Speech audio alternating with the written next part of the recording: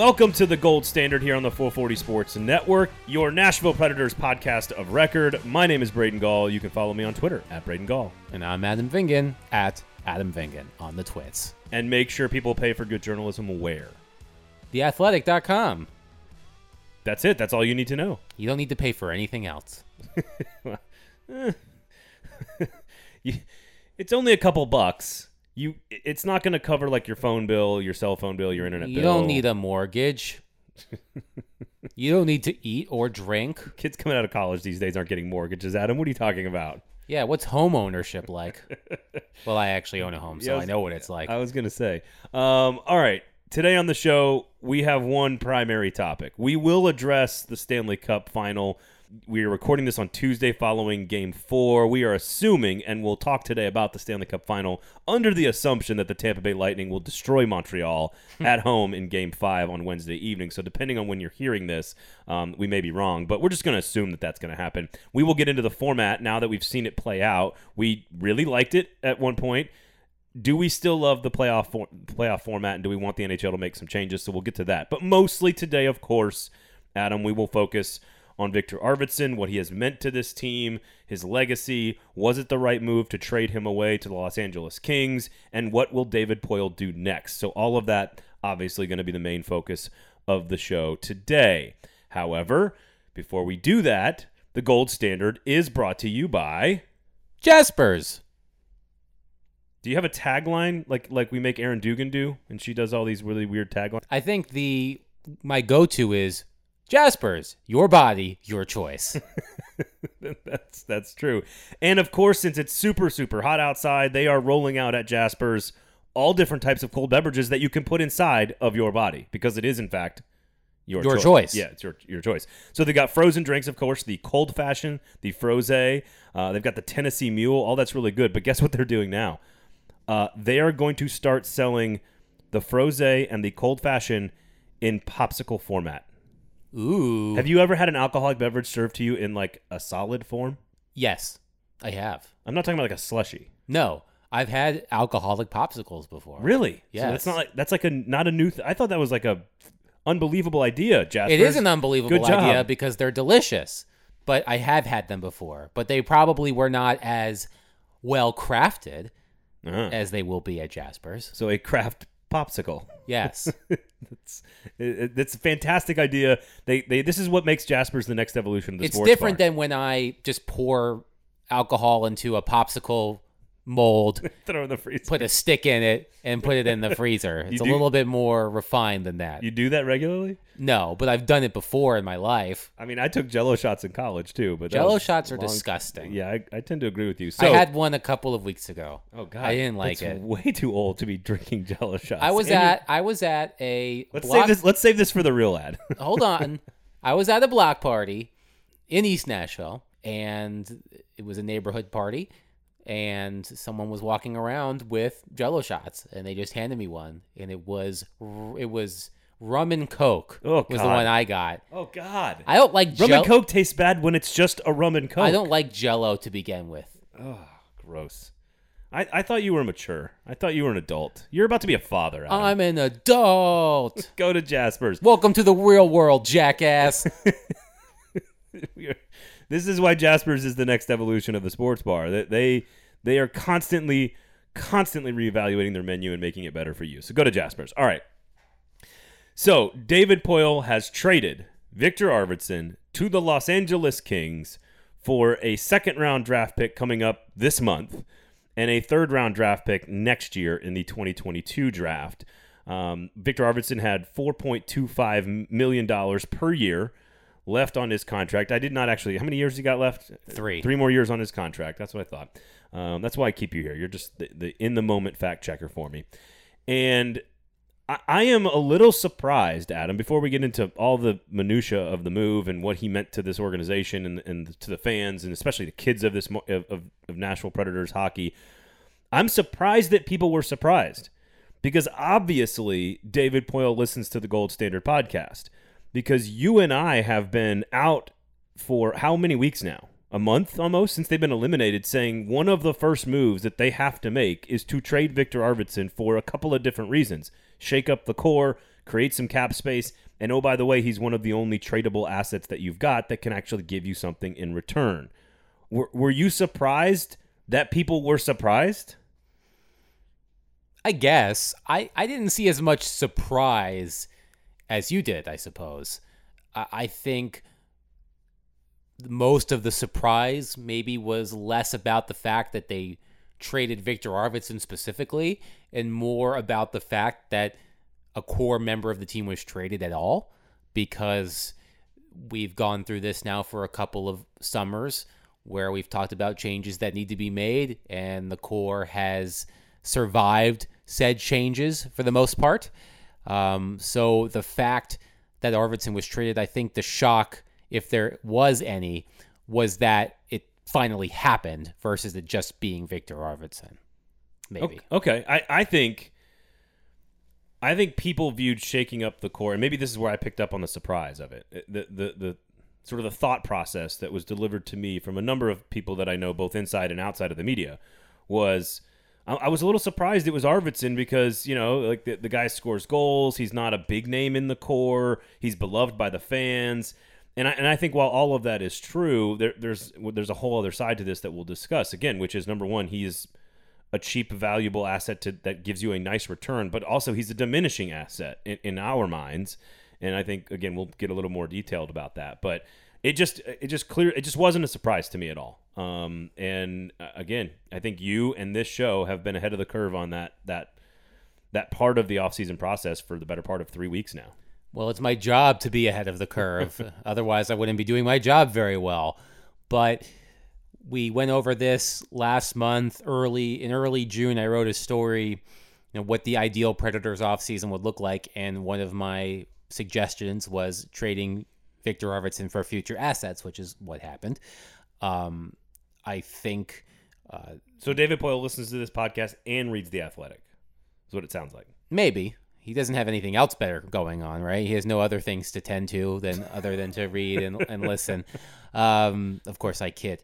But the return was about what I expected in terms of future assets. I think getting a second-round pick this season was a good piece of business. It's going to be in the upper portion of the second round. I don't think the second round order has been established, but it will be near the top of the round because the Kings were a lottery team this year. So that gives the Predators 3 picks, I believe, in the top 50. That's what their press release said, on top of their own second round pick and their first round pick, which is number 18.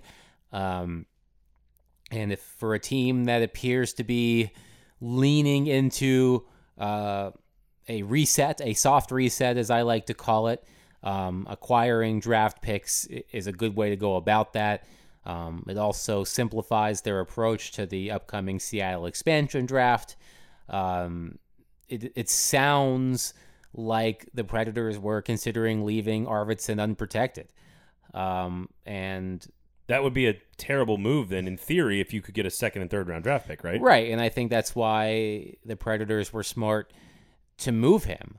The expansion did play a significant factor in the trade. David Poyle admitted as much in the loan interview he did following the trade with ESPN 102.5 The Game. Perhaps there would have been less urgency to move Arvidsson had it not been a year with an expansion draft, but I still think it would have been done at some point. Ultimately, when you think of Arvidsson's trajectory, since scoring a franchise record 34 goals in the 2018-19 season, he has scored 25 goals over the past 2 seasons, 25 goals in 107 games, after scoring 34 goals in 58 games. To those of us who watch Viktor Avidsson regularly, who watched him when he debuted in the NHL, who watched him at the height of his powers, so to speak, he was not that player anymore. And I think there was uncertainty within the organization about whether Arvidsson would ever reach those heights again. Oftentimes when a player gets traded, you'll often see them get off to a great start. they're re-energized. Perhaps they want to stick it to their team, their ex-team that traded them.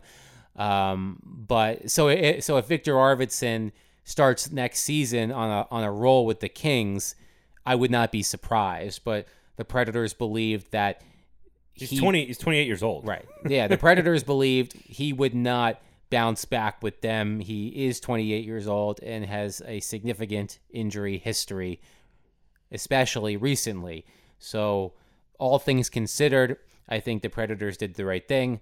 I have a hard time coming up with any criticisms of this particular move. Yeah, I don't have any criticisms either. I think what it is sort of you have to create explanations for people, and I think you just laid most of them out. Expansion draft considerations, well, now you have one less player you need to worry about. You've acquired future assets that you can now either use to build in the middle of your youth movement and or use to pass along to Seattle to maybe take a player off your hands, perhaps. You've created some salary cap space because you have to rework deals with Philip Forsberg, Matthias Ekholm, and or possibly Mikael Granlund, not to mention all of your restricted free agents that you've got to sign. He is a diminishing asset. I'm sorry. It doesn't mean that he's not going to bounce back and have 3 or 4 good seasons. But I think the days of, that season you're talking about when he broke the single season record, and we'll get to what he means sort of historically to this franchise in a second, but he was averaging 0.6 goals per game that year. Like, that's an incredible pace. He averaged 0.2 last year in basically the same amount of games. That's a third of the production. Like, he's just...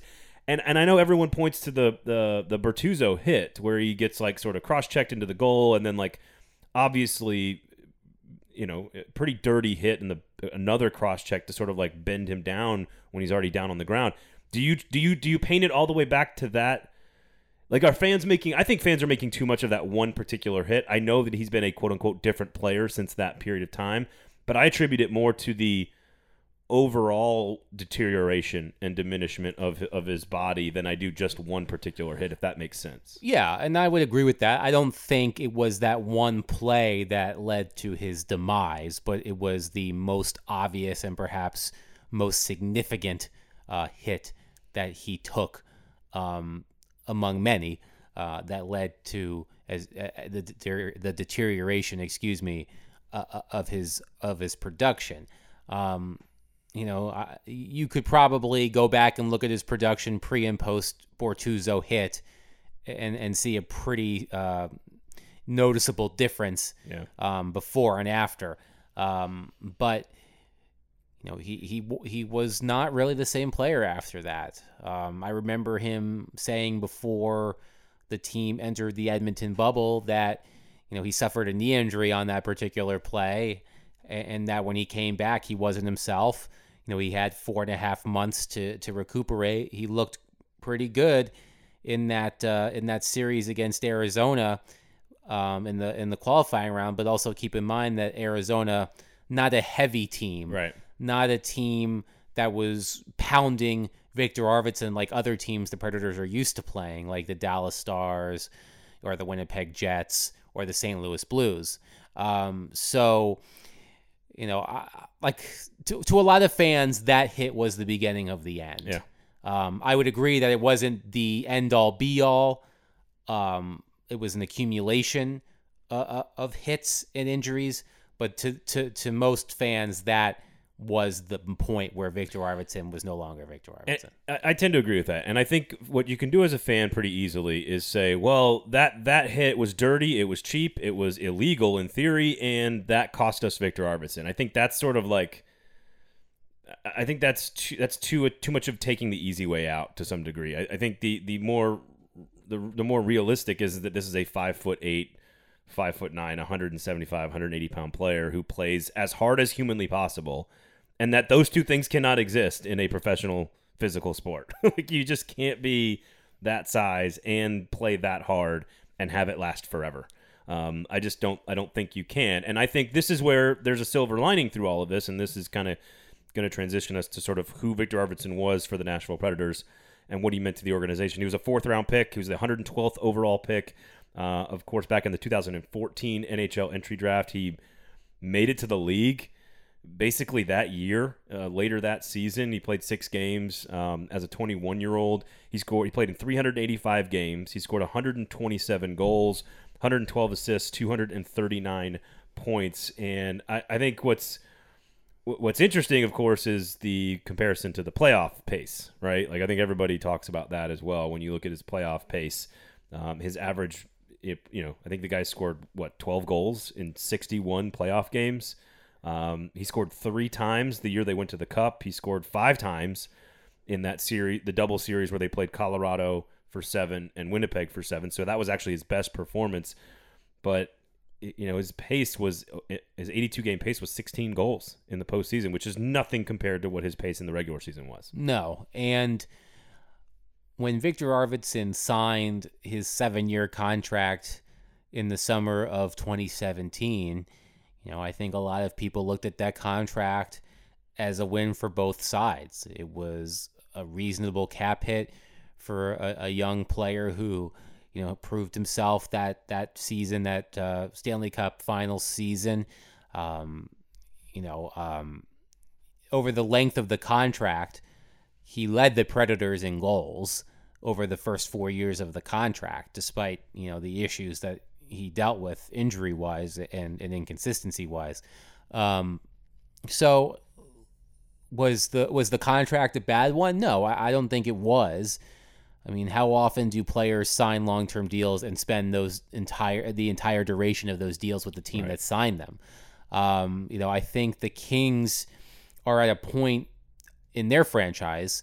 They have been, since winning 2 Stanley Cups in 2012 and 2014, they've been in the process of rebuilding, and I think they're almost out of it. They're still going through it, but they're almost out of it. And I think the Kings are the kind of team that could take a risk on Viktor Avidsson. They're a younger team. They do have some veterans that have won Stanley Cups, of course, namely Andrei Kopitar and Drew Doughty and Jonathan Quick. Arvidsson can play in their top 6, and that's another thing you have to take into consideration. The Kings are going to put Arvidsson in a position to bounce back. He's probably going to play in their top 6. He's probably going to play on their top power play. You're going to have to watch Viktor Arvidsson score goals for the Kings. Right. You better be ready for that. Viktor Arvidsson's status as a go-to guy on the Predators had diminished. And some of that is on him. When he was healthy, he was not producing, or healthy enough to play. He was not producing at the same rate. He wasn't on the top power play anymore. And if you look at the Predators' depth chart for next season, where was he going to play? I mean, you're going to lose a player in the expansion draft. So let's just say if that player were Calle Jarnkrok, let's say it's Matt Duchene. I know, but we're talking... And they re-signed Mikhail Granlund, who plays center on the second line with Luke Cunnin and Philip Tomasino. What I was saying was that when you look at the Predators' depth chart, it seemed unlikely that Viktor Arvidsson was going to be a top 6 player on this team next year. He seemed like he was going to be a third-line player and a second power. It's hard to even hear that sentence. And a second power play guy. The one thing that John Hynes has established in his time in Nashville is that a player's salary does not grant him immunity. We've seen it with Ryan Johansson. We've seen it with Matt Duchene. God bless him for it. Yes. I mean, that was another interesting thing that happened in reaction to the trade. Not so much whether or not it was a surprise, but we saw Philip Forsberg's reaction, just posting a big thumbs down on his Instagram story. Did not like it. We saw Ryan Johansson and Matt Duchene wish Arvidsson well in Instagram posts, and there seemed to be talk about whether John Hynes was alienating his top players. At the end of the day, he's alienating Seattle Kraken's top player.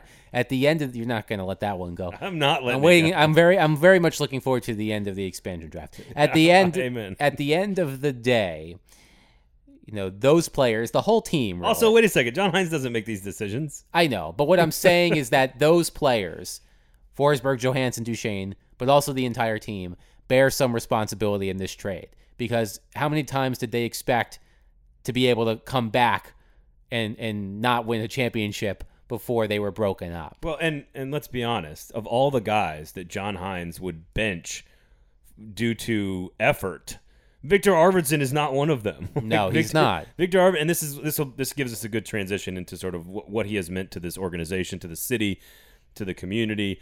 He is sixth right now all time in Predators history in goals, as I mentioned, with 127. He's not a top 10 points guy. Number 8 in goals created, number 8 in plus minus at plus 45 during his career. Number 5 with even strength goals. How about this? Tied for second in shorthanded goals all time in franchise history with 10, one behind Greg Johnson. Fourth all time in franchise history in game-winning goals. So, like, again, we're not talking, he's a single season scoring leader with 34 goals a couple of seasons ago. Like, again, 8th in shots. This is for a guy who, again, 3rd all time in hat tricks with 3. For a player who doesn't feel like he played a ton of games, again, he played, 385 games, 7 seasons. It was a nice career. I think he means more to this team. Like, I think there's a lot more there. Number one, I think kids fell in love with him. I think the way he played the game embodies why we all play sports when we're 5 years old. Like that like he just embodies the sort of will and the effort and the attitude and the demeanor that, like, the whole point any of us get into playing sports who love sports is to be like Viktor Arvidsson. So I think a whole generation of kids and young people fell in love with RV, and RV hustle became a thing. And to be on the Stanley Cup final team, to be on the President's Trophy team, the 2 division championship teams, to lead this single season, to have the records that he's got, I just think he means a lot more than sort of like, I don't know, I guess the trade felt, if that makes sense. Even though I'm with you, I think it's completely the right move. I think it is worth us taking a minute to acknowledge what he has meant to this franchise. For sure. And think about just the story of Viktor Arvidsson, passed over in the draft a couple of times, drafted by the Predators in 2014, goes to Milwaukee. I remember one of the first games I covered on this beat was Viktor Arvidsson's NHL debut, which occurred late in the 2014-15 season, becoming, such a key member of this team in the 16-17, 17-18, and 18-19 seasons, scoring the 34 goals, the single season franchise record. Big plays he made in the Stanley Cup final. There's a lot to like about Viktor Arvidsson. There's not a lot not to like. Yeah, there's you think of you think about smaller players. I mean, the Predators have a few of those. When Rocco Grimaldi came to Nashville, we talked about that a lot. And Ryan Ellis and players like Viktor Arvidsson, are inspiring to fans and other hockey players who, aren't blessed with excellent genetics. He's a professional hockey player, so he does have great genetics. Right, but 6'3", 220 is a little different. He's not Shea Weber out there. Right. He's not Matthias Ekholm out there. He made a name for himself by doing all of the things that Predators fans especially have come to love. He worked his ass off. He was willing to take a beating to make a play. He scored exciting breakaway goals. There was a lot to like about Viktor Arvidsson. So yeah, the Predators will miss him. In the long run, however, as we already discussed, I have a hard time finding any negatives in this trade other than, you're losing a player that has meant a lot to your organization, a homegrown player especially. But, you hope that someone like Eeli Tolvanen or Philip Tomasino or Rem Pitlick or Tanner Jeannot or Yakov Trenin, becomes the next Viktor Arvidsson. So yep. I think the Kings were a good landing spot for him. I think he'll do well there. He'll have more of an opportunity. He'll be treated as a go-to guy again. I think it works for both sides. And it will be very strange to watch him play in a Kings sweater. That is for sure. But he also gets to live in Manhattan Beach now, most likely. So, how much are you really sad for him? Well, making millions of dollars to play a sport, I'm not really ever sad for anybody. So how about this? We'll take a quick break. When we come back, I want any anecdotes you've got from covering Viktor Arvidsson. I've got one story about him interacting with a little girl that was just, I think, sort of paints this really authentic and genuine picture of who Viktor Arvidsson is when I had a chance to work around him. So any anecdotes when we come back? What will David Poile do next now that he has moved Viktor Arvidsson and begun the wheels churning on this Nashville Predators offseason? And we'll dive into the Stanley Cup as well. All that when we come back right here on The Gold Standard. The Gold Standard is brought to you by Jaspers. Give me a tagline. I need to come up with another one. Like the penalty kill unit for your Saturday nights. They're supposed to be cringeworthy. Like that's what Aaron does. Yeah, I'll leave that to her. Aaron Dugan of the Fringe Element, by the way. I'll leave that to her. I'll leave the cringiness to her. They are absolutely hilarious. So you've got a cocktail at Jasper's, the Gold Standard, named after this podcast that you can go drink. Adam Vingan has claimed it as his own, and loves to lord that over Aaron Dugan. Well, Aaron Dugan is way funnier at coming up with taglines than you. That's okay. She's got that. It's good to be quick-witted. Does that count? We all have our pluses and minuses.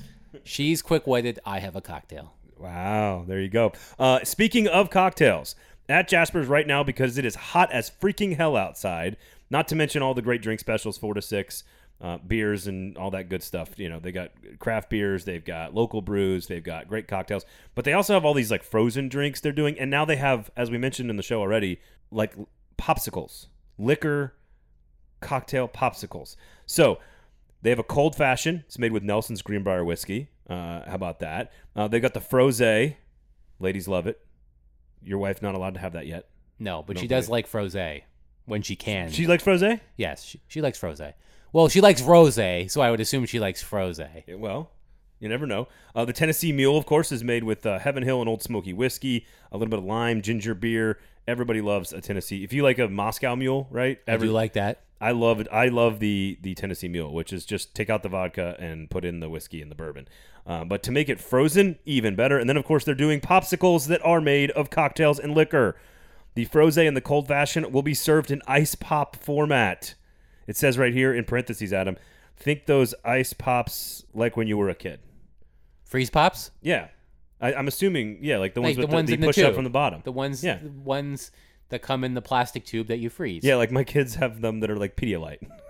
Ew. You're going to learn. No, you have to learn this. You can't get a kid to hydrate using regular Pedialyte. You got to give them a popsicle form. Pedialyte is gross. No, it's not. It's good. It's just liquor. It's like Gatorade. It's just liquid with... No, it's not. Yeah, it's just liquid with like all the electrolytes and stuff that they need to rehydrate when they have... Dude, you are so unprepared for fatherhood. What are you saying? I'm very prepared. You're going to need to keep Pedialyte in multiple forms in your house. Probably a frozen form and probably a liquid form. This is your mission should you choose to accept it. I do accept it. I just remember early in Bridget's pregnancy, she wasn't feeling well, so I went to get her Pedialyte because I heard that was good because she was having a hard time keeping things down. She took one sip and she was like, absolutely not. Well, that as someone who's never been pregnant, that's my preface to all of this. It's almost impossible to guess what a woman's taste buds are going to be like while she's pregnant, especially first trimester. Like my wife couldn't. I no clue. Things that she loved normally, hated them, and vice versa. That's just normal. You know what though? Everything at Jasper's is something that she loves. And actually, your pregnant wife goes to Jasper's all the time. We do enjoy it. No frozen liquor beverages for her. No frozen liquor beverages yet. But as soon as that baby comes out, she's going on a bender. Sometimes, maybe. I don't think that's going to happen. Again, unprepared for fatherhood. How about this one? The first time you're hungover with the new baby is the last time you'll be hungover with a new baby. I don't get hungover, really. I don't drink that much, so I'm not that concerned about it. You're in good shape, but the first time it ever happens, you're like, nope, never doing that again. I think it was Thanksgiving for me. My oldest daughter was like 2 months old, and my brother was in town, and my brother kept serving me, and we were at Thanksgiving dinner, and we stayed overnight at my parents' house, and then she starts crying at like 2 a.m. I had gone to bed at like 1, and I did not complain one time, and my wife just like laid in bed laughing because she was like, "It's your turn, dude," and I was like, well, you know when you have the headache from drinking too much, and you're like, yes. and you just have like both hands on your head. It's probably been since then the last time I had a hangover, but I'm telling you, the first time you get up to feed a baby, a newborn with a hangover is the last time that it happens. Good to know. Yep. Go to Jasper's. Go to Jasper's. Go to Jasper's. Where you can get hungover with your baby. See, you're great at taglines. You can do it. There you go. Go to Jasper's, everybody.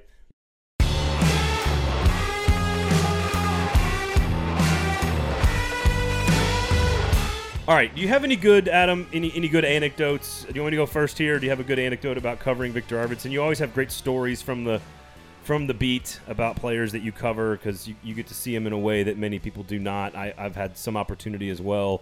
Do you have anything that stands out that sort of describes who Viktor Avidsson is as a person off the ice? That's a good question. I can't think of anything specific off the top of my head, just because I really enjoyed covering Viktor Avidsson. I covered his entire NHL career. It's so far. Yeah. And I enjoyed our conversations. Always thought, very nice guy. He was one of the, we've talked about this on the podcast previously about like how relationships form between reporters and players. He falls into the category of, pleasant guy to say hello to and to interview, but like we never really talked a whole lot about off the ice kind of stuff. He's kind of the opposite of his playing style. He's a bit reserved. He's a little bit more shy, and there's a language thing there too. But, yes, but but he's very nice guy. Very nice guy, and of course a very popular player. And I know that you have a story to tell about your experience with Viktor Avidsson. So I was doing a show with he and Kevin Fiala. And so I guess this is actually two anecdotes in one. One of them's a positive one about Viktor Avidsson, and the other one's a not as positive one about Kevin Fiala. So we were doing a show, a live show. So we've got a live audience, and we're doing actual questions and live Q&As. And I think Hal Gill was the co-host with me at the time. And during one of the commercial breaks, there's no cameras. There's nobody from promotions taking a photo of him. There's nobody from the Preds, shooting film of this. This is just Viktor Avidsson. And Viktor Avidsson is missing most of his top teeth on the front of his mouth. And a little girl is probably like 6 or 7 years old is like waiting in line to take a picture with him. And kind of walks up and not even in line, just sort of walks up to say hello because she wants to meet Viktor Avidsson, right? And she walks up and she looks up at him. And she goes, first thing, not like, nice to meet you, Victor. First thing out of her mouth, she goes, where are your teeth? as sort of kids tend to do.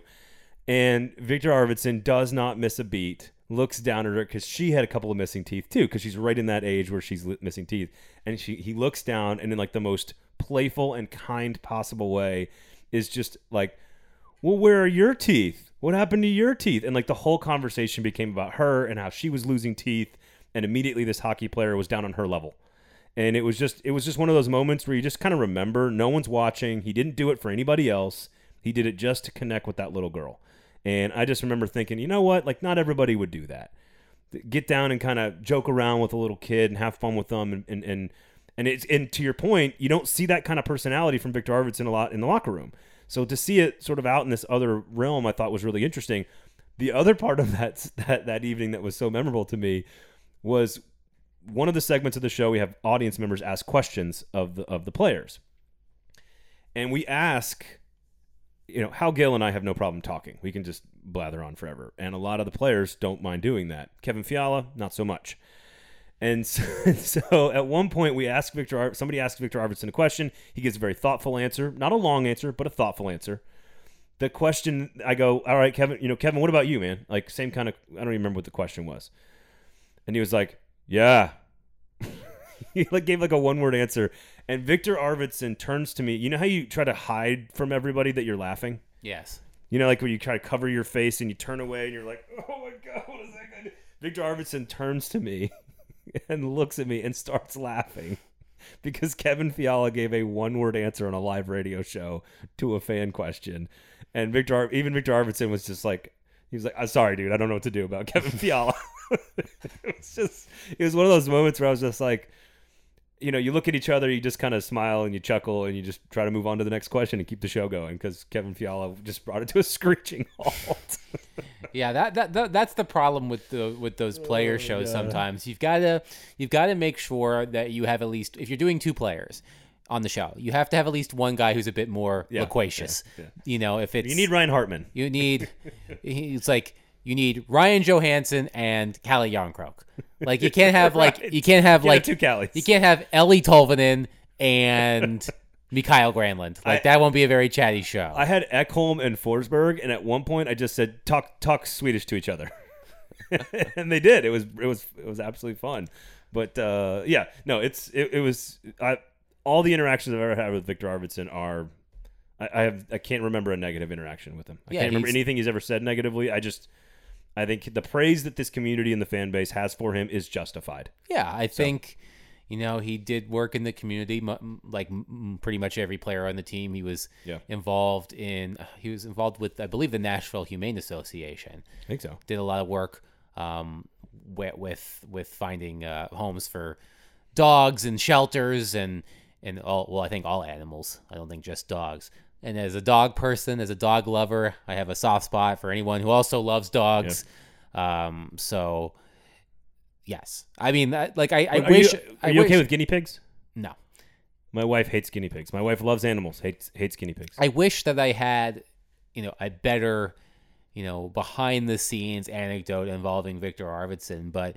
I can't really think of anything. All I can say is that he was always, we're talking about him as if he's dead because we're talking about him in the past tense. What's his legacy here? It's his time here. His career here is over. In my experience working with Viktor Arvidsson, it was always pleasant.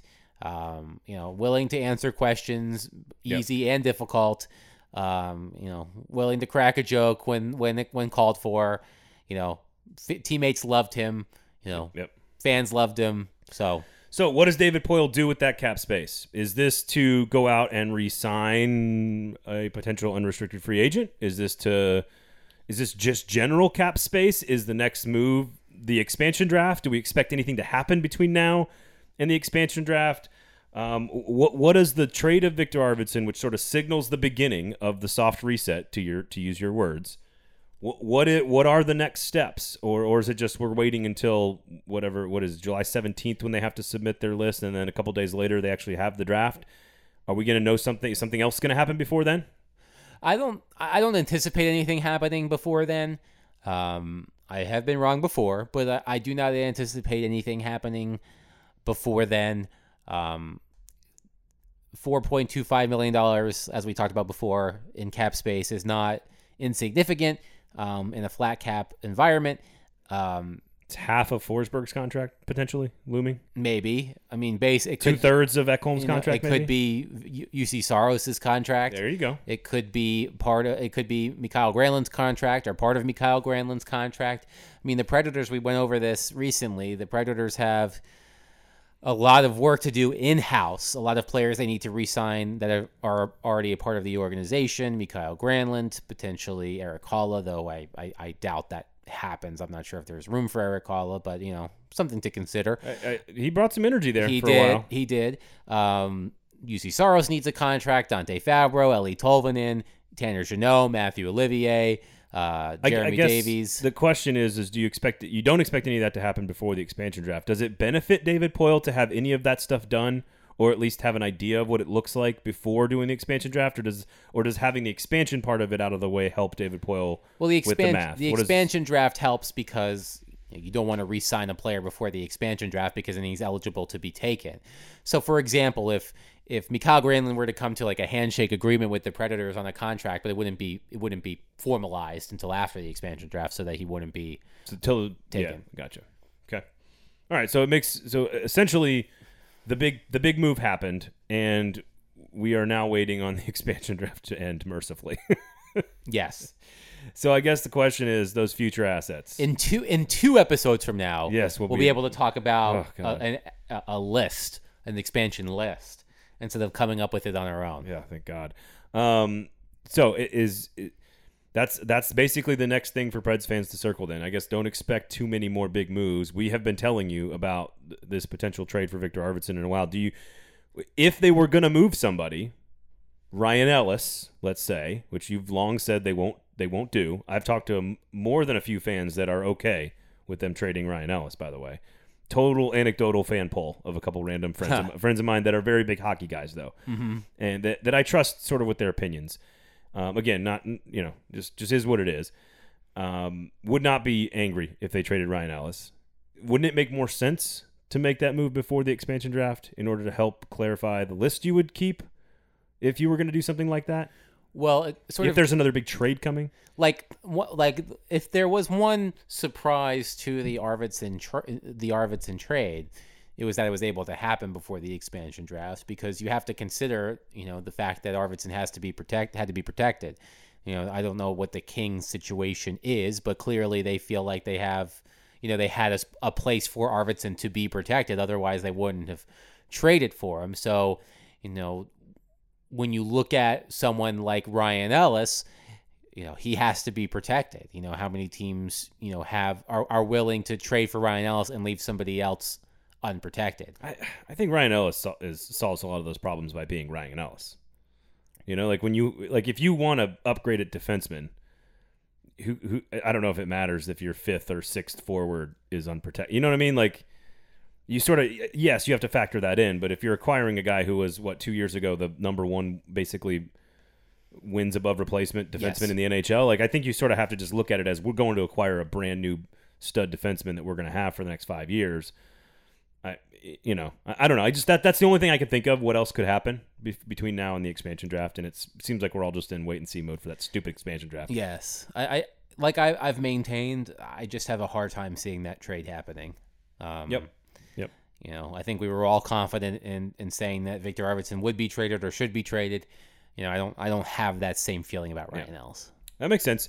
All right, real quickly, I think the NHL got a break when Tampa Bay lost in overtime to Anderson is quickly becoming one of my favorite players to watch, by the way, for Montreal. The Predators could use a player like him. He is. I love the attitude, man. I love the way he plays. He scored the game-winning goal in Game 4 from his ass. He did. He created the chance and went back for the rebound. He's a bigger version of Viktor Avidsson, which is what the Preds need, kind of. Which is ironic considering our last 30 minutes of conversation.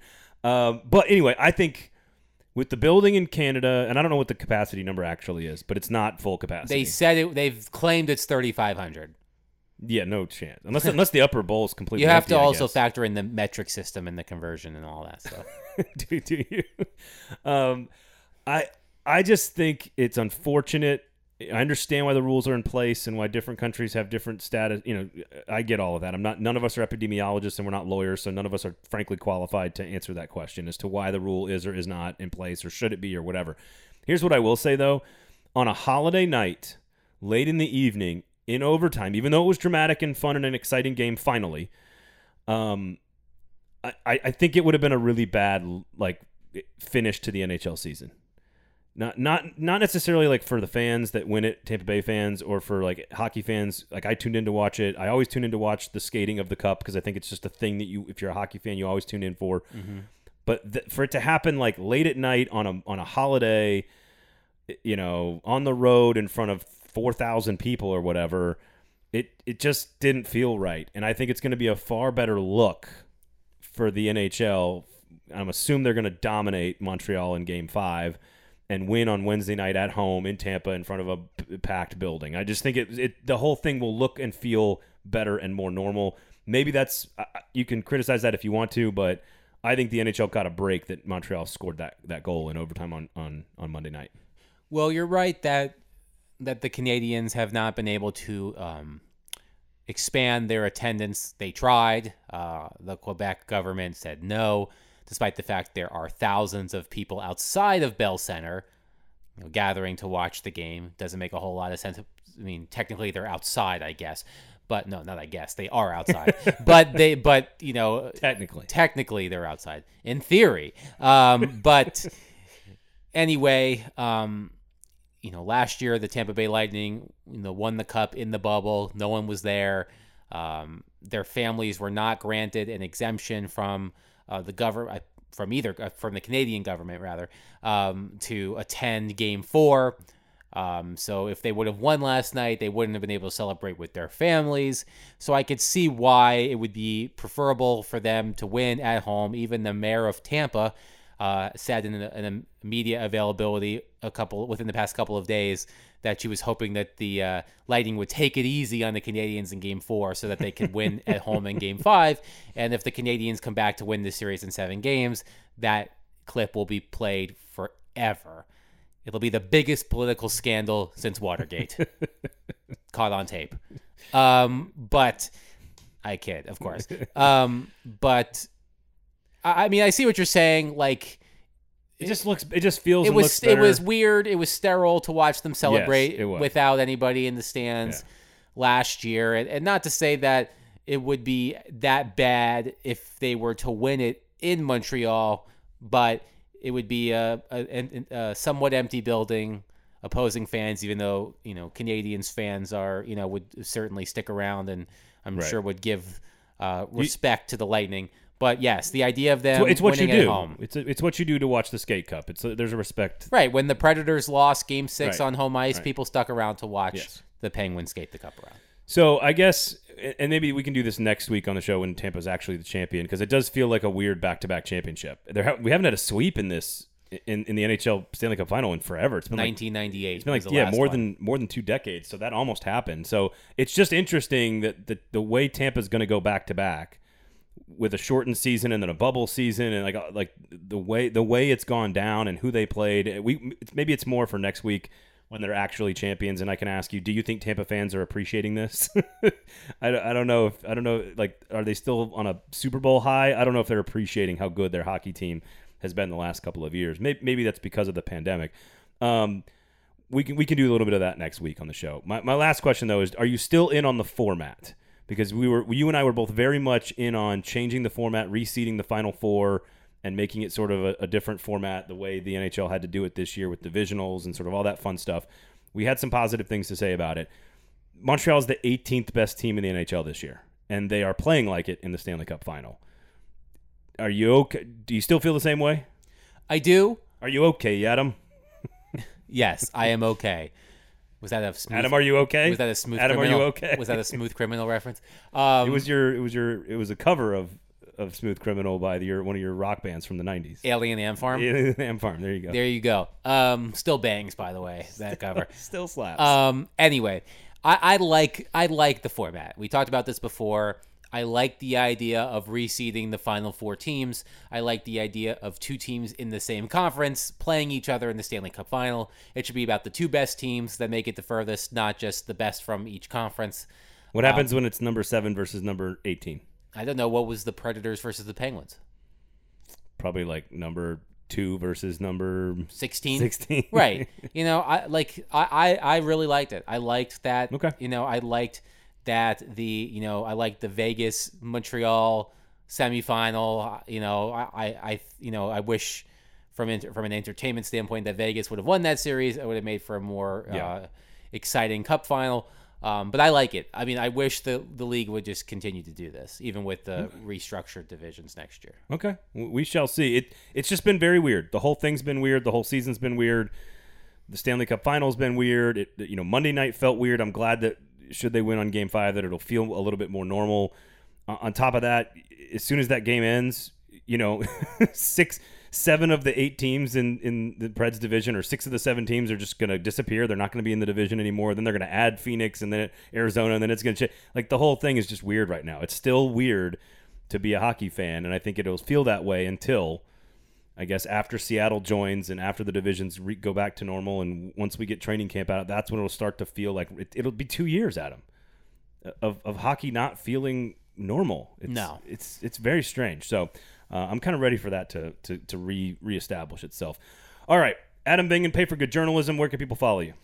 On Twitter at Adam Vingan, and also on Instagram, which I don't really use very much, except to creep on the players saying goodbye to Viktor Avidsson and seeing who might let something slip in the comment section. And pictures of Pretzel, probably, right? Pictures of Pretzel, soon to be pictures of baby Vingan TBD. Oh, there you go. 2 months. 2 months away. Here's a piece of advice for you: create an Instagram account for the baby.